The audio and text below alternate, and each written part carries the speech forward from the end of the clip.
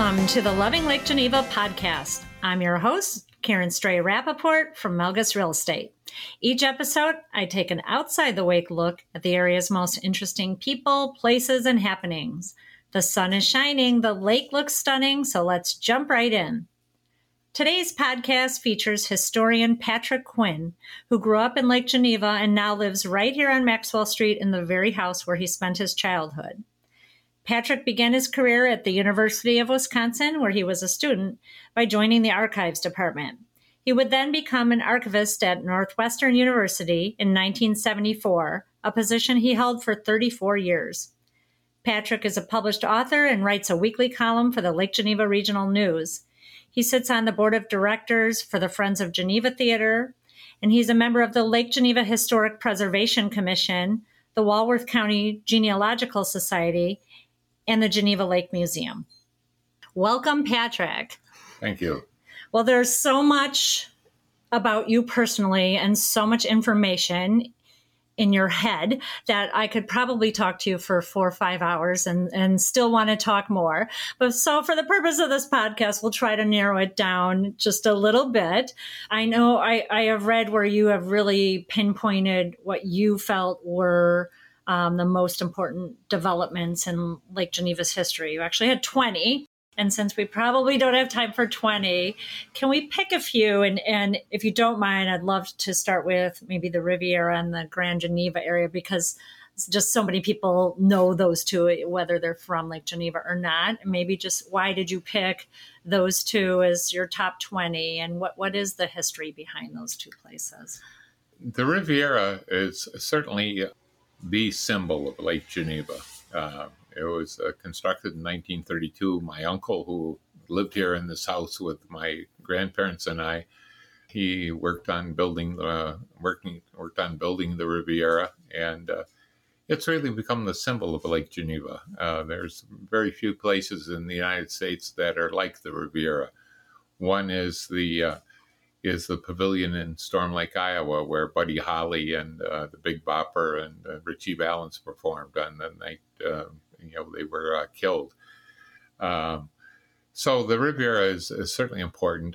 Grand Geneva is less important, I think, to the people in Lake Geneva than it is for the people from the Chicago suburbs who come out to it. It's more well known by longtime residents of Lake Geneva as where the Playboy Club was located. And so I think that was quite significant. I actually remember when I was little, just going there. I think, people just like to see it, even if they didn't stay there for dinner or anything. But I do remember the waitresses walking around in their bunny uniform. Oh, yes. And they still have some of those there today, kind of on display, right, in memory of that era. So out of the 20, you can pick the next one. I'll just tell you a little bit about the Playboy Bunny costumes. My next door neighbor, who passed away a year or so ago, that she was the person who sewed all the costumes for the bunnies out there, the bunny costumes, and she repaired them and what have you. So that was an interesting fact.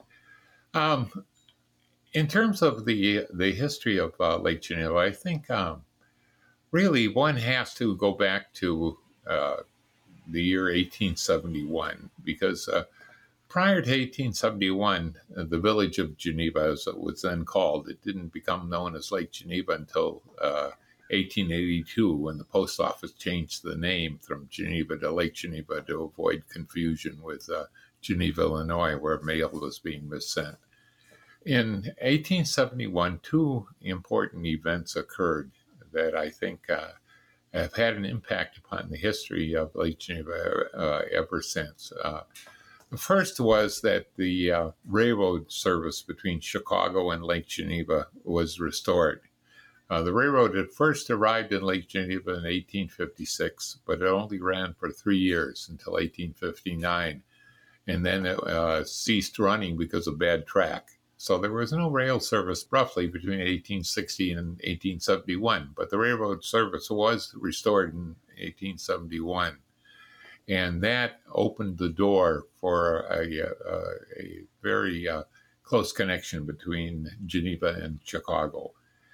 The second most important thing to happen during that period was in part due to the railroad, and that was the decision of wealthy Chicagoans to purchase land on the shores of Lake Geneva and to build their summer cottages there. Well, their summer cottages were actually mansions. But that transformed the whole nature of the lake entirely, and it reinforced certainly the beauty of Geneva Lake, which is one of the most beautiful lakes in the world. And I've traveled everywhere around the world, and I think the only comparable lakes that I've seen are in the Lake District of England and the Lake District of Italy. So it was certainly the beauty of the lake and the movement of wealthy Chicagoans to build their estates here, combined with the railroad. I think those are the most important factors that really contributed to the development of Lake Geneva. Prior to that time, from its origins in 1837 to 1871, it was really a relatively nondescript Midwestern small village, actually. Speaking of the railroad, so it doesn't exist anymore. No. How long was it? Why did they stop it? Do you think it will ever reappear? I certainly hope so. That's one of my great ambitions, is to help get rail service restored to Lake Geneva. It ceased operation in August of 1975, and that was, I think, a tremendous blow to Lake Geneva, because thousands upon thousands of tourists had come up from Chicago and its suburbs to Lake Geneva on the railroad.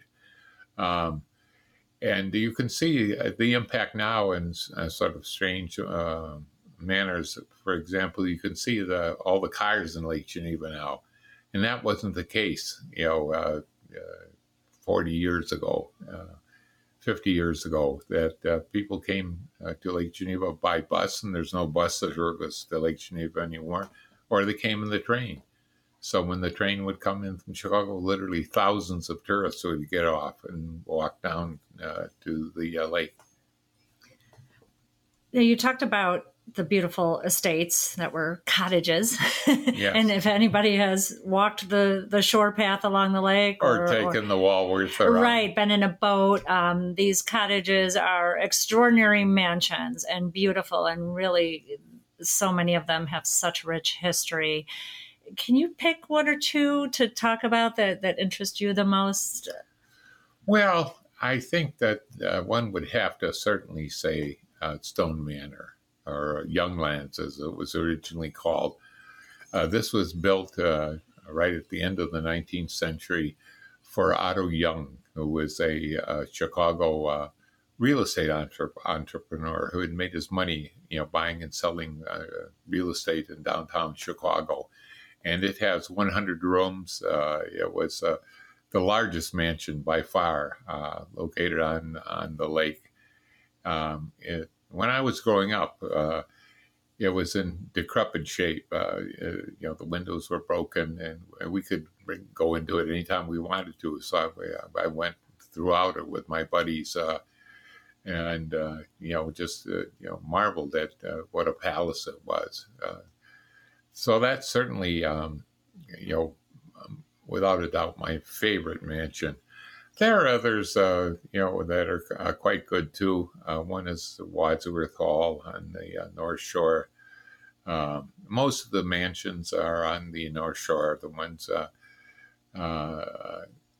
at the two Wrigley estates, Hillcroft and Green Gables, were wonderful mansions. A lot of the mansions have been torn down, over the last 40 years or so, but some of them still survive. Well, let's talk about some of the people that have been influential over the years for the history of Lake Geneva. And I know everybody, the mobster talk is always fascinating to people. The major hangout of the mob was the Lake Como Hotel, and that was owned by the Hermanson brothers, Hobie and Einar Hermanson.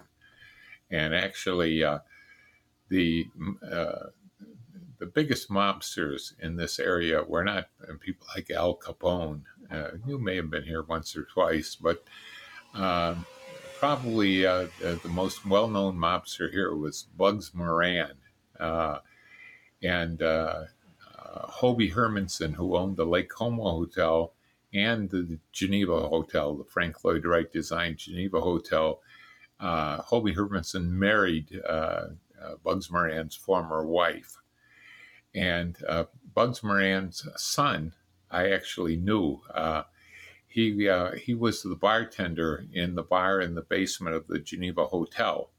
And I went there as a teenager because they never checked IDs. And so I could go in there and put my quarter on the bar and, get a bottle of beer. And Bugs Moran's son was this tall, skinny guy, bald guy, who always wore a white shirt, and he had garters around his shirt, and he never said a word. He would just provide the drinks and the beer. I think he's buried up in the Oak Hills Cemetery now, and so he was certainly one of the very real connections with the mobsters. But it was the Lake Como Hotel. What other people come to mind as, over time, who was really influential in Lake Geneva history? Well, there's all kinds of people. I think Charles Wilson was quite important because he was the editor of one of the Chicago newspapers. It no longer exists now, but he owned a small home as a summer home on Main Street, which still exists. It's across the street from the public library. And he would have very famous individuals come up to visit him and stay with him, including President U.S. Grant and Generals William Tecumseh Sherman and Philip Sheridan. He was certainly played an important role, at least during the summers in Lake Geneva's history. But there were so many people who were important in Lake Geneva's history. It's almost impossible to, in the time that we have, to really recite their biographies. But certainly, I think Wilson is one who certainly warrants mention. And in the post-war period, there were quite a range of people. By post, I mean post-World War II period. People who were well known at that time. Probably very few people remember them now, like the Traver brothers. Lyle Traver was a mayor of Lake Geneva, and his brother Edwin Traver, who owned the Traver Hotel, which has since been demolished. It was on the east side of Broad Street, just north of the Lake Geneva Regional News. The Taggart brothers, Sturge Taggart was a very prominent attorney in Lake Geneva. He was also a mayor of Lake Geneva. And his brother Frederick Taggart owned the Taggart Lumber Company. There were two lumber companies for most of its history in Lake Geneva. One still exists, the Dunn Lumber Company.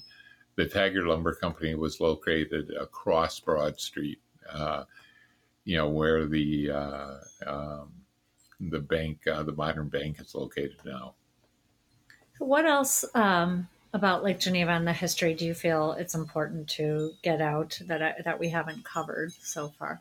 Well, I think that certainly the role of Lake Geneva in the Civil War and in the post-war period is important. That Lake Geneva raised a company in the years leading up to the Civil War.